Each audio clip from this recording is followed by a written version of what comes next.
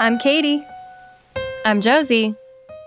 and this is Something Spookish.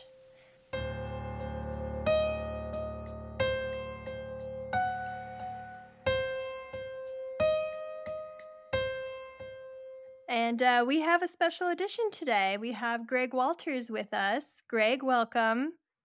Hi Hi, Greg. to both Um, of you. It's so yes, good yes, to welcome. finally have you on the podcast. This has been a long time coming. Thank you. Well, thank you for the invite, and I deeply appreciate being here. Wonderful. Well, and I think we got our paths crossed because we're both interested in different aspects of the paranormal, but more and more Josie and I have been coming across stories about cryptids and other beings, more so than just ghosts and spirits and things. And so that's why we're so excited to talk to you today. Greg, can you tell us just a little bit about yourself? Sure. I'm a recently developed author. Prior to this, I also also during this, I should say, I help people with their Medicare insurance plans, which is not the most exciting thing, but you get to meet a lot of interesting elders. Um, Oh, and from that, but going back in time, before that, I worked on tugboats going around the world, or at least once or twice, and then also worked on fishing boats in Alaska. I was in the Coast Guard. I'm an avid hiker. I spend a lot of time up in the forests of the Pacific Northwest.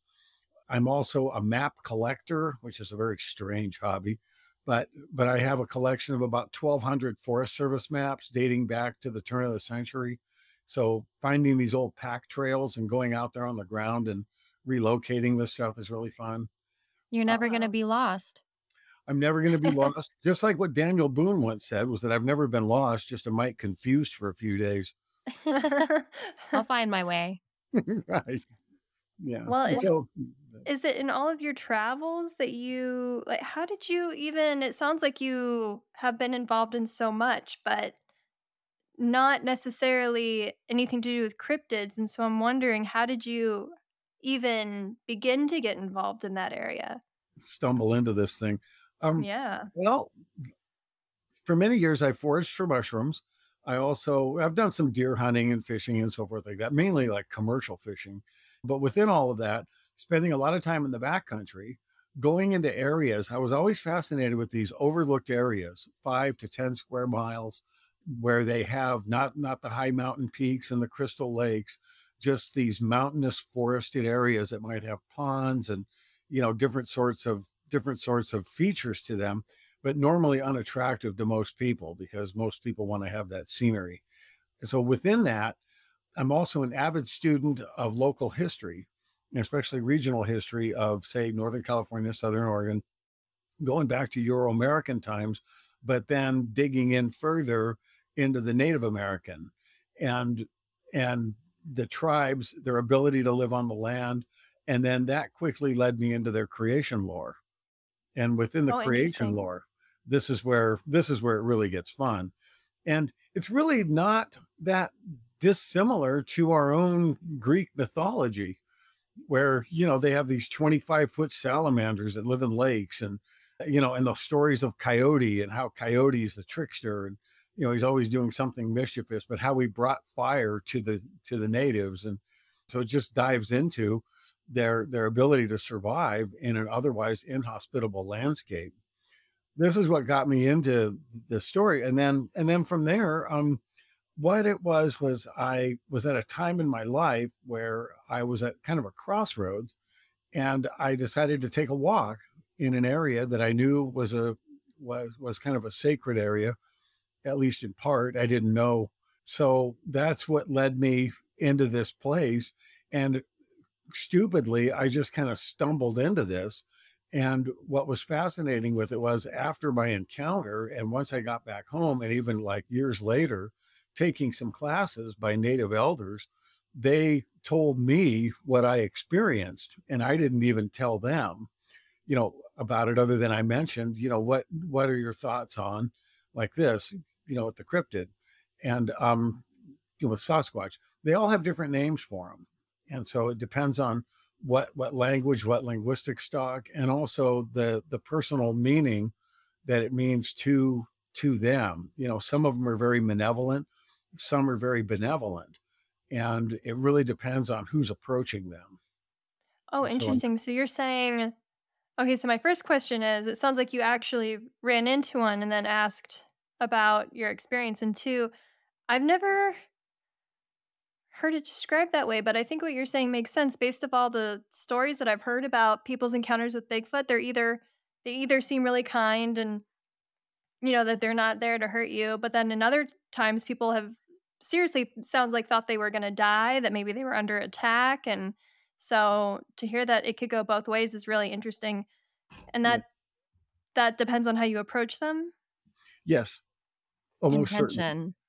Yeah. Huh. Uh, I mean, some of that too is that, so then tie into this, if you guys really want to go, while we're exploring this, is it goes quickly into their, because Bigfoot would be similar to our Jesus. And, Oh, really? but then For the who is native God? people? Yes. Oh, I've Yeah. never heard it described that way. That's so interesting. Okay. Yeah. There's a book, a friend of mine, a colleague, um, from the Oregon Caves National Monument. And this was a book he wrote. It's called American Elves. And it's an Oh, encyclopedia of the little people from, based on 380 ethnic groups throughout the Western Hemisphere. And this is just the Western Hemisphere. What about the Northern Hemisphere, and so when you get into the little people, the way I break it off is in three different groups. You've got dwarves that are afflicted with basically a medical ailment, a disability of sorts, but they're living people, and we see them in movies and so forth like this. Afflicted with this, it's a bone disease. It's like a degenerative bone disease. And then you also have small people, and those, like, they've found skeletons in caves and so forth. Like there's a cave in Wyoming where they found about 6 of them, and these things stood about 2.5, 3 feet tall, but they were humans. I have a picture in one of my books from India where the guy stands 22 inches tall and he's 56 years old. But I mean, these are humans. They're just small people. Okay. And then, now this is where it gets fun, and you guys will rock on this, is the spiritual side of this. And these things they take on many different forms. They shapeshift. They live for 2 to 3,000 years. The same fellow that wrote this book, John, one of his friends and a colleague, or they're like a fellow Park Service worker, was up at Mount Rainier National Park. He was working on like a generator. It was right in September, so the first snows had fallen up there. And he's out there, traipsing around. He goes over to this little shed and he's working on it, and he hears these little footfalls. And he looks out and he sees this thing. It just goes, and it's about 2.5 feet tall with deer legs and a human body. And it goes running into a little yeah. side gulch, boom, gone. Um, and What did I just see? yeah. Oh my gosh. And so that's one of the little people where they manifest into their form, or into their true form.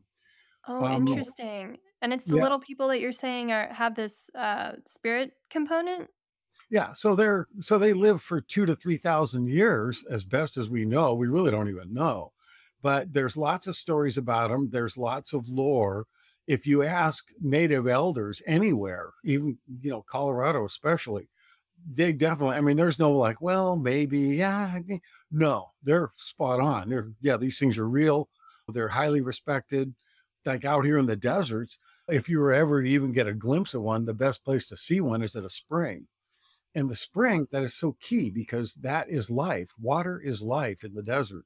These little spirituals are going to be there from time to The time. shape shifting is really interesting. Like Yeah. that is that's a real thing, is shape shifting. Yeah, that's the salamander. And or at least that's what I saw, and to me it was just the most awesome, beautiful Pacific giant salamander. And it was so weird because I had these guys as pets when I was a kid, and then here I am, confronting the salamanders. Here he is, right here. So on my encounter, what it was, the first night I went to one place, and I basically burned some sage, and I was in a very emotional state. I may have said at least once, or whispered like, yes, I'd like to have an encounter. I'm open to this. This kind of mentality going through my head. as I was releasing this fragrant smoke into the air, very small amount. It's all very small, but I think that was the trigger.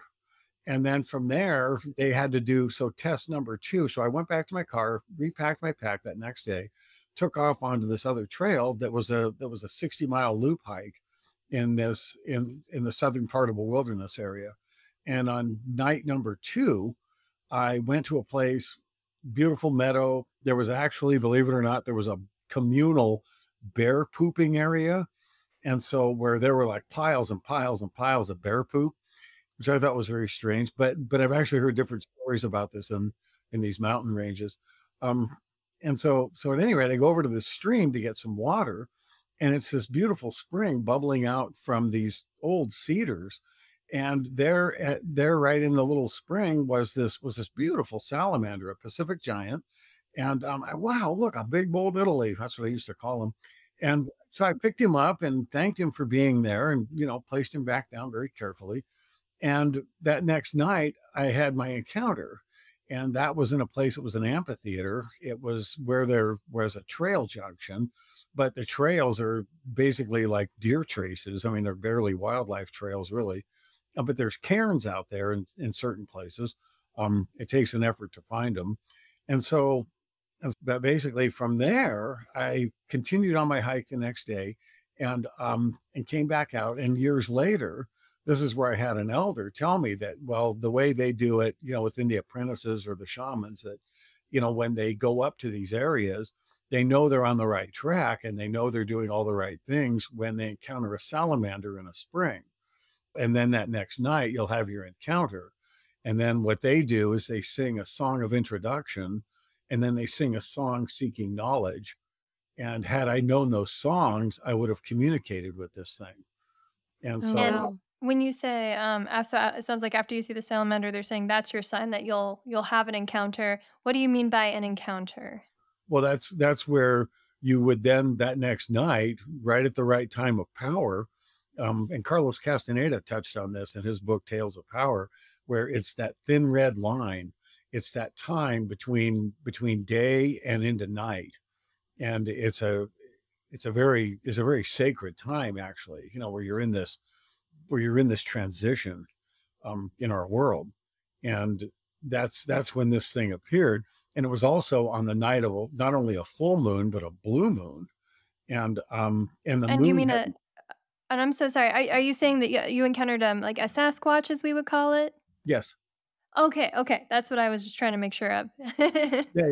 That was the upslope people. And there's different names for them. They have the sky people, the above the clouds people, and they all have different tribal names, and it's based on their linguistic stock. That's why it's really amazing. Like within the Sioux lore, I think one of the things they say, that if you can just approach one of those things and just touch him finger to finger, that you will get power that allows you, where nature will come to you. Oh, And, wow. another thing with these things too, I should mention, is that once you're in their area, they already know you're there.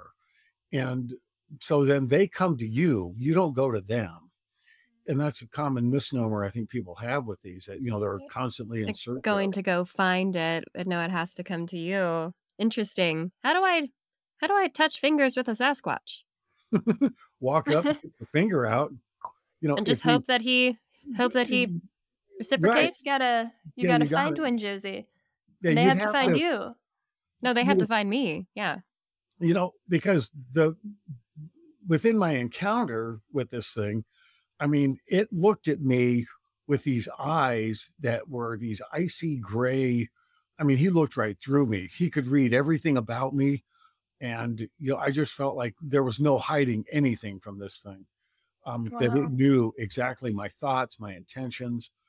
Did he just Fear, Was this like a like stereotypical big hairy thing? Yeah, just like yes. that, Just but like just that. thinner. like that Yeah, in the but photo thinner. Bigger. that you have? Yeah. Was this at Wow. nighttime or this Yes. was at the time It of the sounds like power, the transition of dusk. the day? Yeah. Dusk. And so it was basically completely dark, and it was in the shadow of the very top of the ridge line. The other thing that was weird with my encounter, I dropped my pack when I got to this place. I said, okay, there's got to be a camp here somewhere, a nice flat area, semi-forested. But there was two things going, actually three things going on there. One was that it was a geologic transition zone. And so it was going from dacite to serpentine. And serpentine is the rock that's at the Earth's mantle. And in this case, it had been uplifted. And one thing about Southwest Oregon and Northwest California is they have one of the largest unbroken sheets of serpentine. It's mineral rich, calcium poor. So it's going to invite plant species that are known literally nowhere else. And so it's this majorly biodiverse area. And then the other one was more of a granitic or even volcanic source. And so now you get the conifer forests and like this. But still, when you're on that contact zone, my question is that a point of reference these things can find from even like up there? And so if this thing was traveling from this other world, and this is another thing when you get into, like how do these, like origins, we can discuss that as far as dimensional theory versus them traveling like a traversable wormhole. That's what I played with within my book because it's science fiction.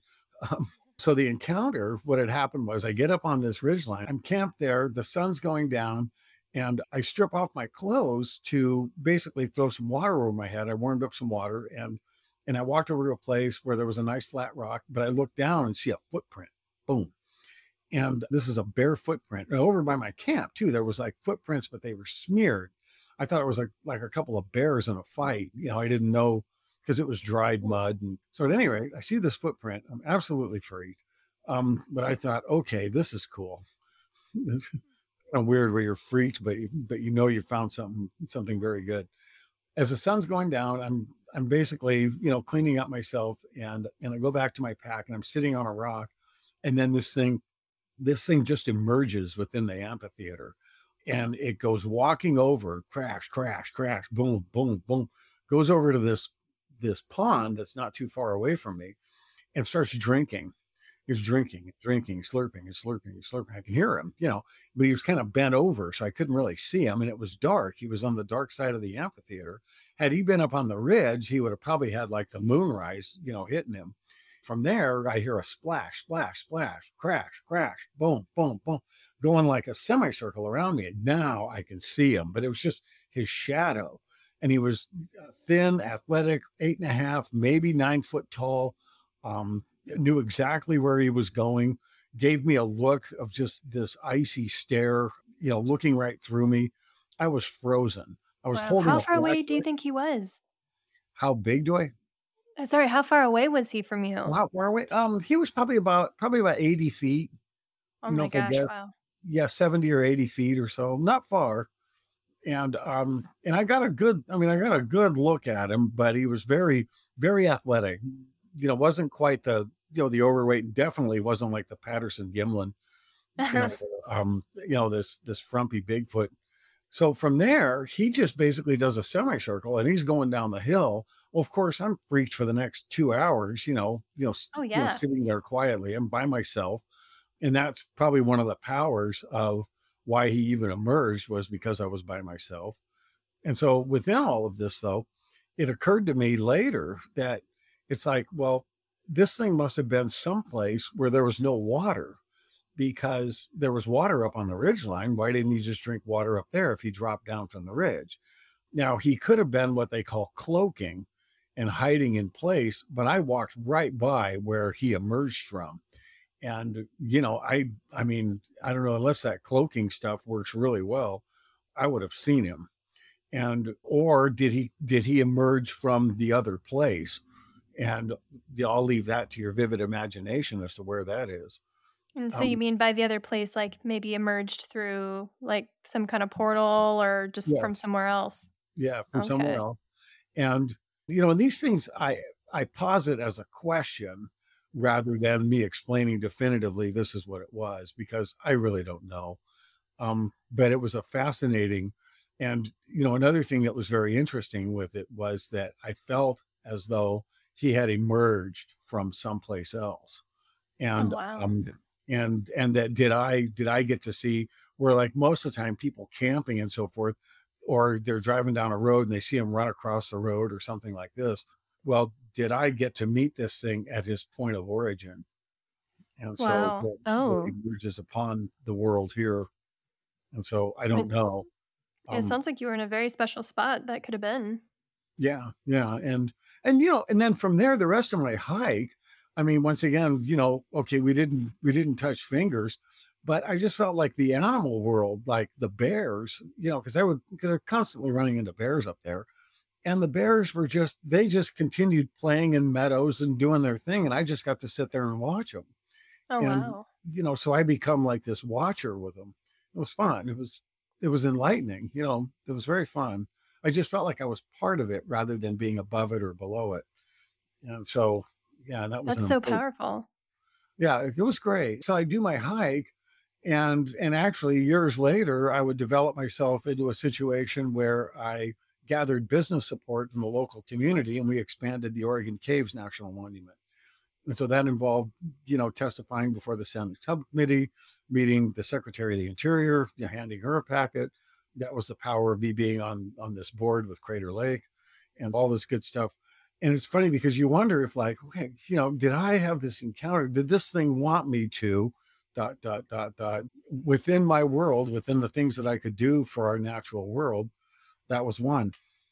And so, huh. Well, and at least, you're the expert on Sasquatch, I would say. One of well, the experts One of and little them. people. And so maybe it showed itself to you for this purpose, so that you might be the best person to bring it to the world. that could be. I feel like there's so much that, and that's what I describe in the book too, where I did it through other people's narrative, so to speak. In other words, using character to invite the story, and describe situations that we've done to our earth, and how we've made it where, at what point are we way past sustainability, and where does that lead to, and is that another future these things portend? And that's one thing about the little people, is that, I mean, imagine holding God.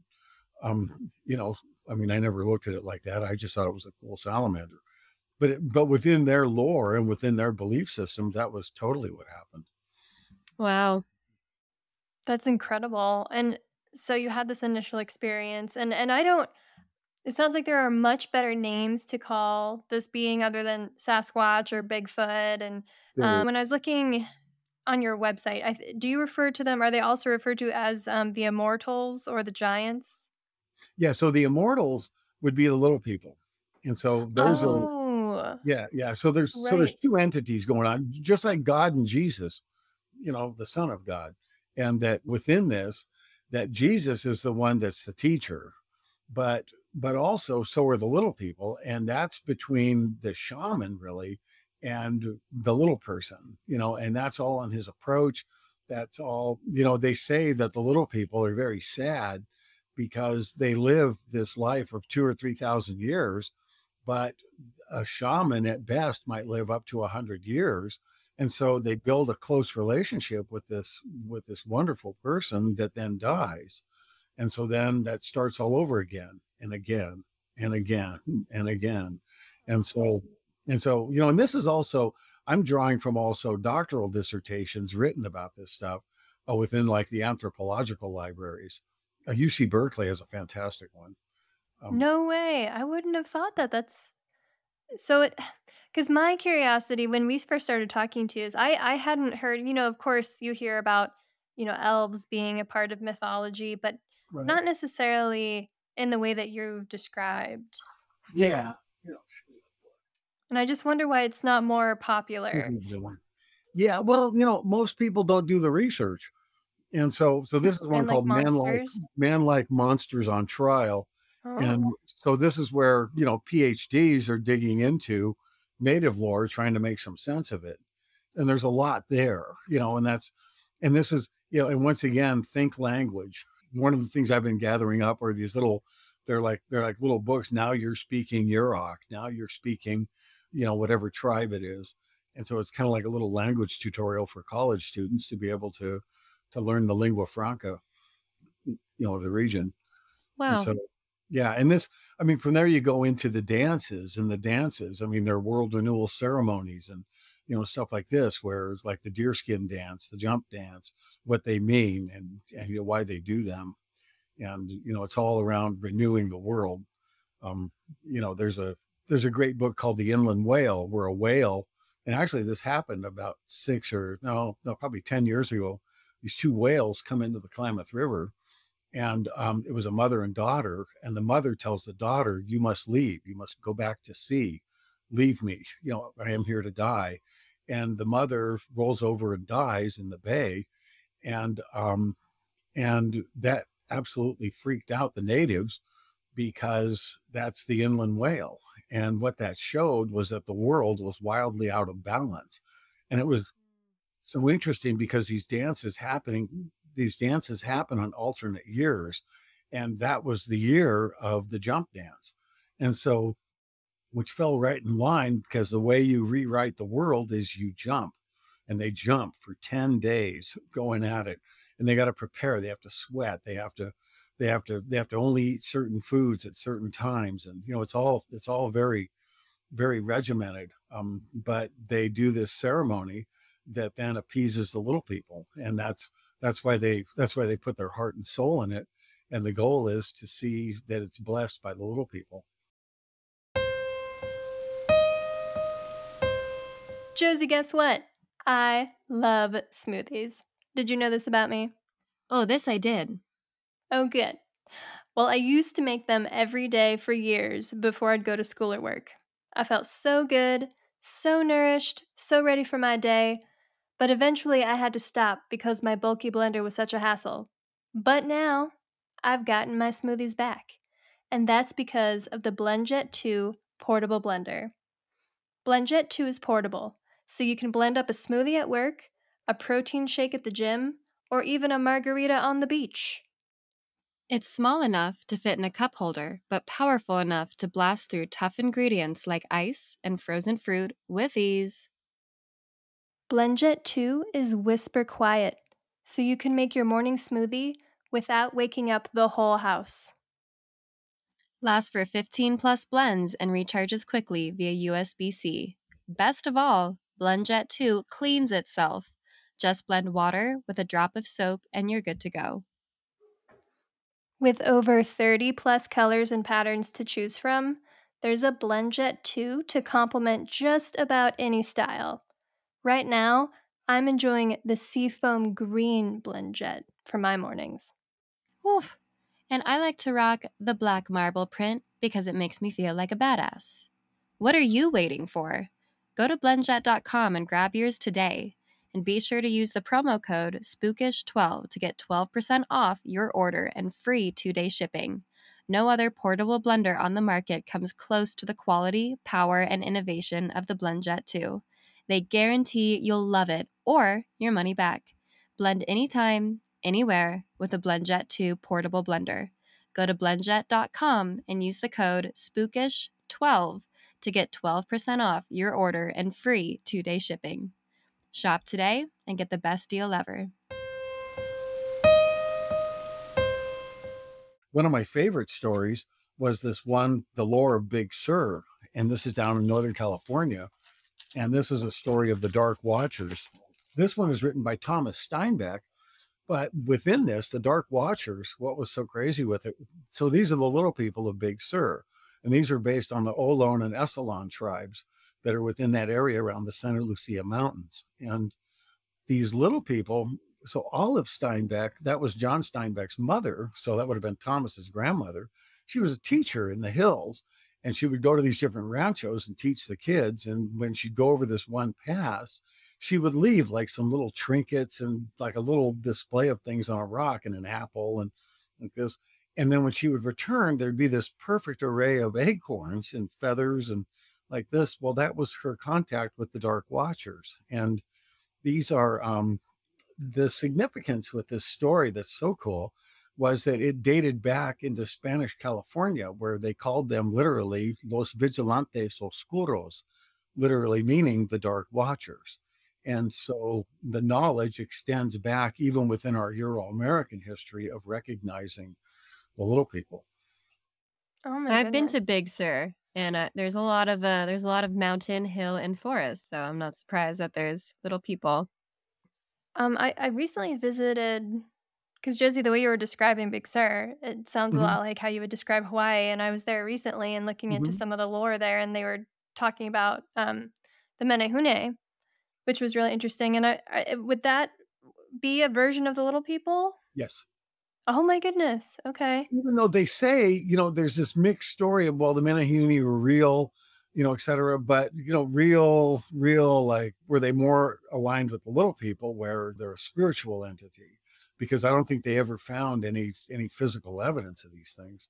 And, this is the thing, the whole Bigfoot debate or Sasquatch debate is that, within the scientific community, they don't want to touch this thing because they really don't have much physical evidence. They say, well, they hide their bones and they do all this stuff. Yeah, I don't know. If you've ever been out on the ground with a physical archaeologist, they're super good at spotting this stuff. Yeah, and they know how to spot like a bird point and all these different tools that are used on that Paleolithic level. So it's So that suggests that if they're not just hiding their bones, then what something you touched on a little bit earlier, which I'd love to discuss, something it sounds like maybe the little people and Sasquatch beings would do is potentially travel through portals or wormholes or some kind of interdimensional means, which kind of feels like the only possible explanation because we can't find them and they're just, they seem like they take up a lot of room. You feel like we'd be, we right. have these one off instances where you hear about people having encounters, but they're not, like bears, and that you think they would be just so easy to find. So I have no idea what else could possibly be if it wasn't some kind of portal or interdimensional travel. So, Mhm. um, but I never hear about that really. So how did you find out more about that aspect? It's a difficult one to touch on, and there's actually been a couple of books written on it. The Quantum Bigfoot, Ron Moorhead touches on this. That's based on, from his research, and that's what led him down this rabbit hole and or wormhole. The tricky see the hard part about this is that one of my hippie friends up on one of the communes in Oregon, okay, hippies in Oregon smoking pot and lawn care and all this. Oh, did we mention his brother? His brother is Kip Thorne, who is one of four scientists that sat on the panel that approved a young Stephen Hawking's doctoral thesis to get him into Cal Poly and to do all his work that he did. Um, and also, I think 3 years ago, it was a Nobel Prize in Science um, for basically developing a device that measures exploding black holes in the universe. And so this is Kip Thorne. You can look him up online. Fantastic. He thinks wormholes don't even exist. You're crazy. You know, um, but the thing I counter that with is that, well, wait a minute, we fully know all of 3% of the universe. And so, never mind the other 97%. And the other thing there too is that in July, I mean, this even adds more fodder to this, is that two big news developments. One was the discovery of new particles within the Hadron Collider and leading us closer step by step to the dimensional theory, or, adding more credo to it as a theory rather than just a hypothesis. And then the other one that was big were the images coming back from the James Webb Telescope. And so, leading us closer and closer into these galaxies. And at what point are we going to find a habitable planet? And so, and then we Yeah. just have to figure out how do they get from point A to point B. I mean, I personally am a little biased because I think I support that theory. And Mhm. Josie, when we did our episode on extraterrestrial enlightenment, The portals. the portals, so many portals, a lot of the foundation of that episode was explaining that a lot of the things that, you know, that is part of our mythology or our legends, that those are all things that are actually based in reality. not only that, but that they are all extraterrestrial based. So that was really interesting for me to read about and to continue to research and um, for a lot of gaps and of course we have no way of knowing, we can't know, but it sure is interesting to talk about and theorize. But to me it makes sense, and maybe I talk about this in that episode too. Maybe that's the problem, is that because it does answer questions, it's kind of comforting, but Mhm. I really can't. It seems to fill in a lot of the gaps that I have when I think about these different beings and how they coexist with us on Earth and how they can possibly do that without being detected as much. And Mhm. so I find that theory one that I support. I'm on Well, board the portal theory. Yeah. and to add to that, like a lot of my friends are extreme biologists and wildlife biologists. I mean, they're out there at 2 in the morning. They're out at all hours of the night and day, crawling around the hills and in the streams and up on the ridges. And why aren't they running into Bigfoot? That's why they kind of blink twice when I get into this topic, because they just find it doggone hard to believe. Yeah. Well, I think you make a good point too when you had your encounter about being alone and having good intention and being open to it. Whereas I just don't think that's the case for a lot of people, nor do we really put ourselves in a situation to experience that. Maybe even if you're trying, because even like the Bigfoot shows, they've got like a crew and a whole bunch Right. of people and they're Right. hunting for it. Right. So it's a whole different take than what most people, and probably from what you guys have ever heard, was like, well, I saw a Bigfoot and he went running. He took off into the bush. Like, yeah, Yeah. and there's no context. There's no, okay, what does this mean? And why did it happen? Seems like Right, a and much and more sophisticated being. and maybe and also more than a predator, because I think the other really big take on the Bigfoot entity is that it's frightening and malicious and Mhm. deadly, and I've definitely heard a ton of stories where people have seen one face to face and even been chased by them, they claim, and Right. that they were certain that they were gonna die. Um, Mhm. in my Whenever I see stories like that, I'm like, if it wanted to kill you, it would have killed you. So I think it was just trying to scare you away. Um, but it's really, I feel like society nowadays is really painting Bigfoot as a terrifying creature, something to be afraid of, and it's really gotten too far away from it being a spiritual creature, a wise creature. Right. And so, Right.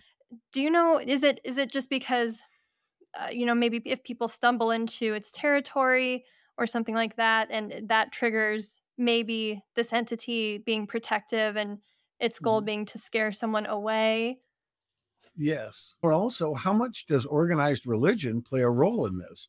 One of the stories that makes me think of this is in Ireland with the little people, where they used to have altars for the little people, worshiping them and so forth like that. And those altars were replaced with statues of the saints. And so here comes organized religion into their world 2,500 years ago. And how that had an impact on, the thoughts around pagan, belief systems.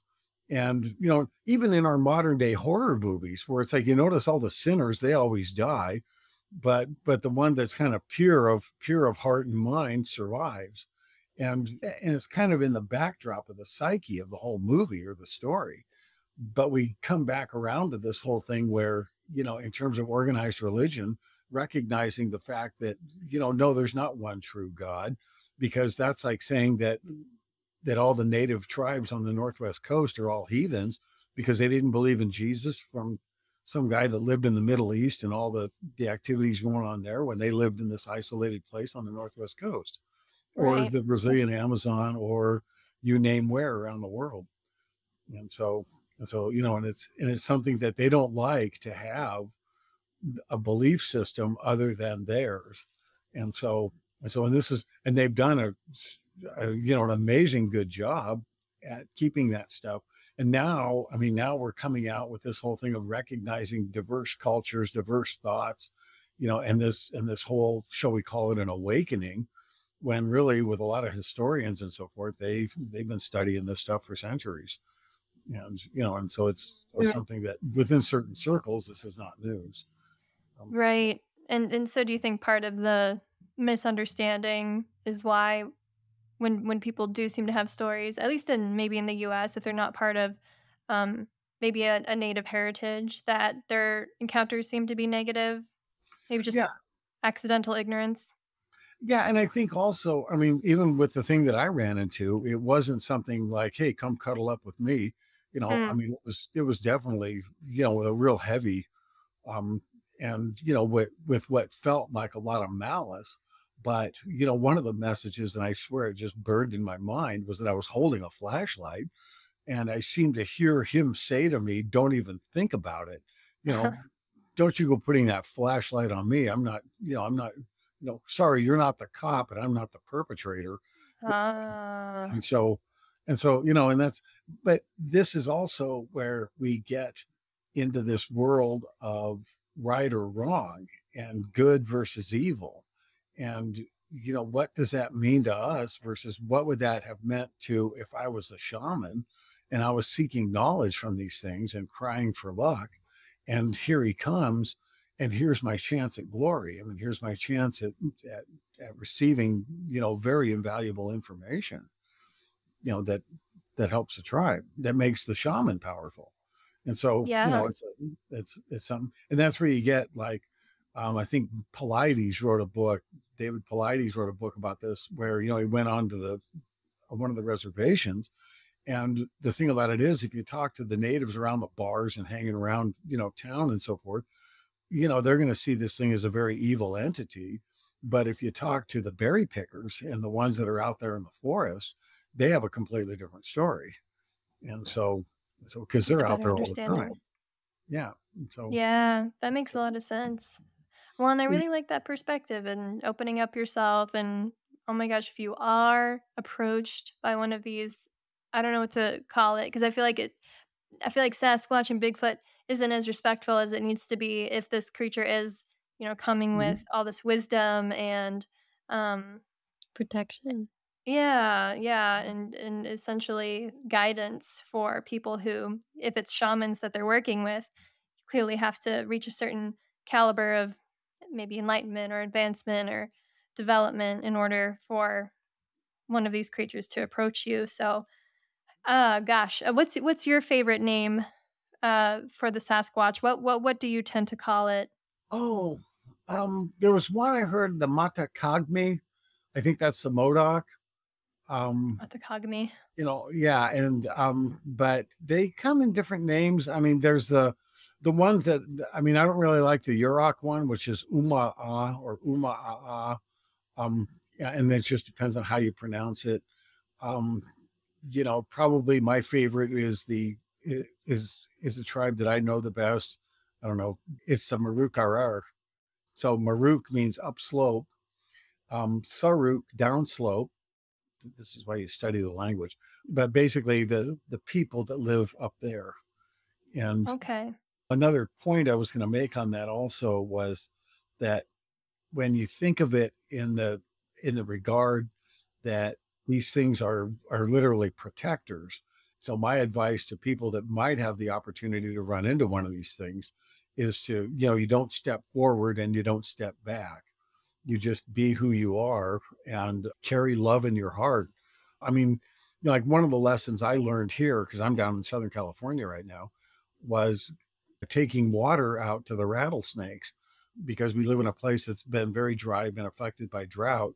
And so I set up these water stations, and I've learned a lot from the rattlesnakes. And they're actually, they to the local Serrano Indians, they consider them sacred beings. And that's because they do so much for the natural world. And it's been just a fascinating experience with them, where you let them approach you, and all of a sudden, what that does, it changes the whole dynamic, where it's like you're completely freaked. Oh my God, a rattlesnake. What would happen if he's rattling and you stepped away far enough where he stopped rattling, and then you sit down and then you sing a song or you do something where he gets curious, he'll come over, and you just don't make any sudden moves. And no, you don't want to pick him up or anything like this. You want to have control over him, and he doesn't want to have control over you. So it's like you're meeting on a mutual ground. And and that's one thing with wildlife in general. they'll teach you lessons like this, when you spend enough time out there with them. And it's I feel amazing. like this lesson could be applied to a lot of things in life. It could, indeed. Indeed. Pets, your Pets. animals, yeah, when you meet somebody's dog and he's kind of growling and so forth, and you approach in a way where the dog's now completely comfortable with you. And sometimes you meet people where, it's like the dog's just growling and mad and barking, wants to bite them. Why is that? What energy is that person putting off that creates Mhm. that kind of bad?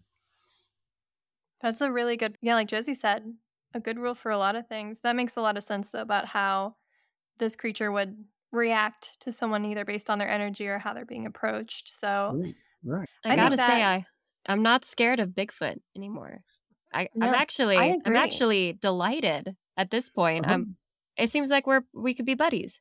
We could be buddies, Distant Josie. buddies, but Yeah. I mean, Respectfully distant yeah. buddies. Yeah, and especially where, it's part of the fabric of the landscape. It's sort of like running into bears out there, and your reaction if you're bear, well, the bear's going to freak out too. My God, there's a bear. Where is he? Your reaction can say it all. Oh, Greg, and I wanted to ask you, for your book, Ridge Walkers, can you tell us about what that book is about? Does it incorporate the immortals and the giants but like both of those entities in there? Yes, it does. Yeah. And I basically what I did there was I just made it where it's got the elements of story in it. So you've got the protagonist and the antagonist, and you want to have a strong antagonist. And to me, that was really important. Where, in a way, you could make a case where, if we shot one of these things, we went out and killed one, we'd have physical scientific evidence that could create habitat for them, do all these things where we'd recognize them. Okay. So that's kind of an argument in this whole thing.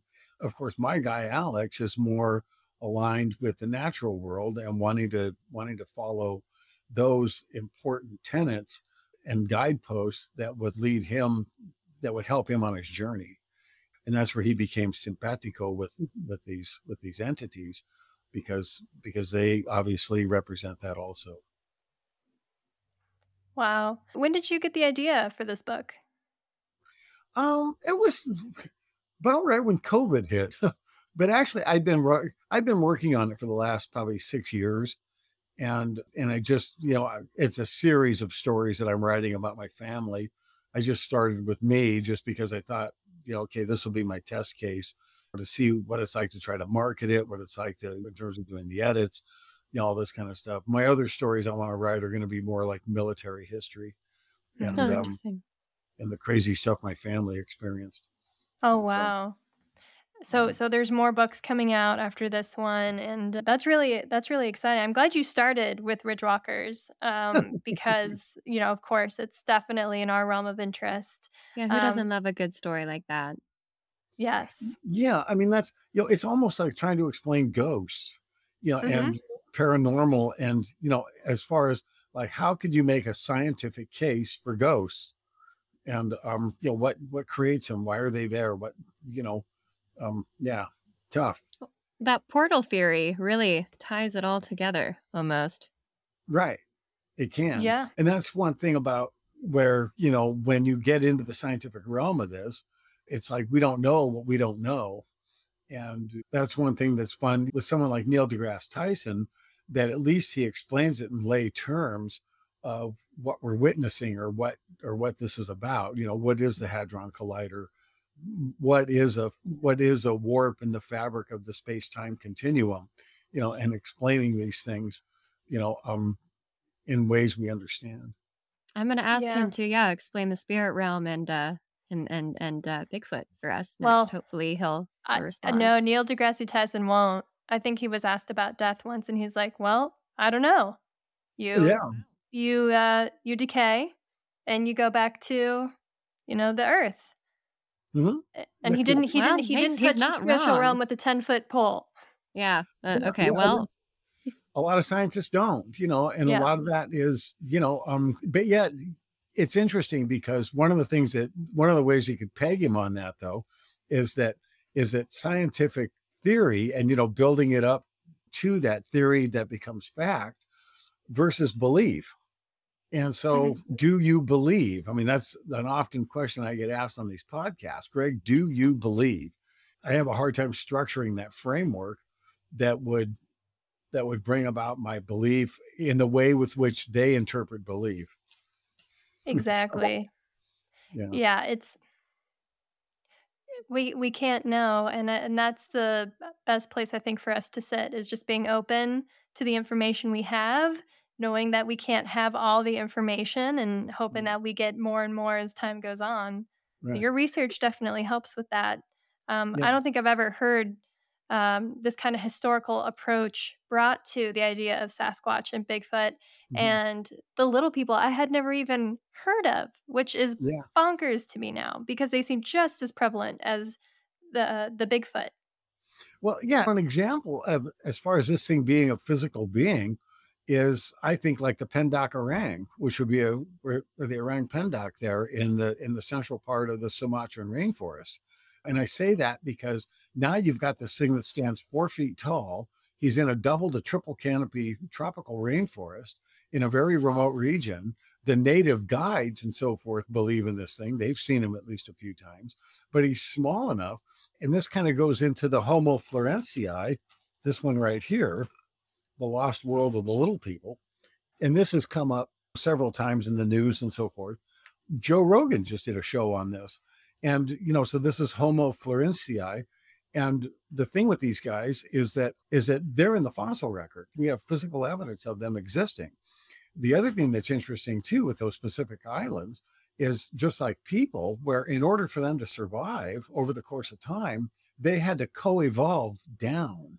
And so they could not survive as a 6 foot being, but they could survive as a 4 foot being. And and all the animal world followed that same pattern to be just for survivability on those islands. Yeah. That's right. That's right. That's why we don't have gigantic 100-foot lizards anymore, Oh, which Right. thank I'm grateful Right. God. for. Yeah. Yeah, the same thing with the megalodon and all of these creatures, the short-faced bears, and all Mm, these. I mean, those are a lot more, a lot more sexy, or a lot more terrifying because they're so big. The dire wolf and the that's right. saber-toothed cat, and all these guys. Yeah, That's right. The they're good. true predators, the ones Yeah, that don't care about enlightenment and wisdom and guidance. They're just hungry. yeah, yeah, and it's kind of like, who wants to learn about the Shasta ground sloth when you've got, if that was the prey, as opposed to learning about the predator. It's Um, true. yeah. So Predator's always more interesting, which I well, think yeah. is part of our pull towards Bigfoot. Um, but and do you think that has anything to do with why little people aren't as well known that because they're not viewed as predatory? Well, I think it goes into religion. And so we're back around to, this proprietary viewpoint of that there's only one true God.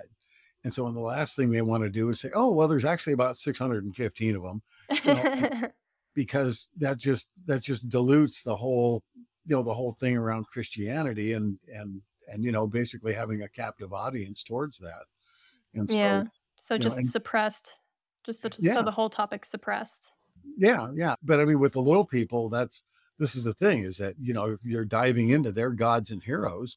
And in some places, certain places, not all, but certain places around these wilderness areas and national forests and public lands, you are walking in their church. And, damn it, you better be respectful.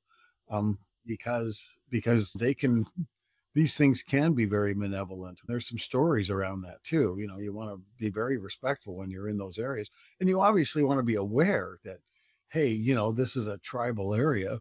And so we want to be really, really cautionary and don't litter and just be, I don't know, with a lot of love in your heart.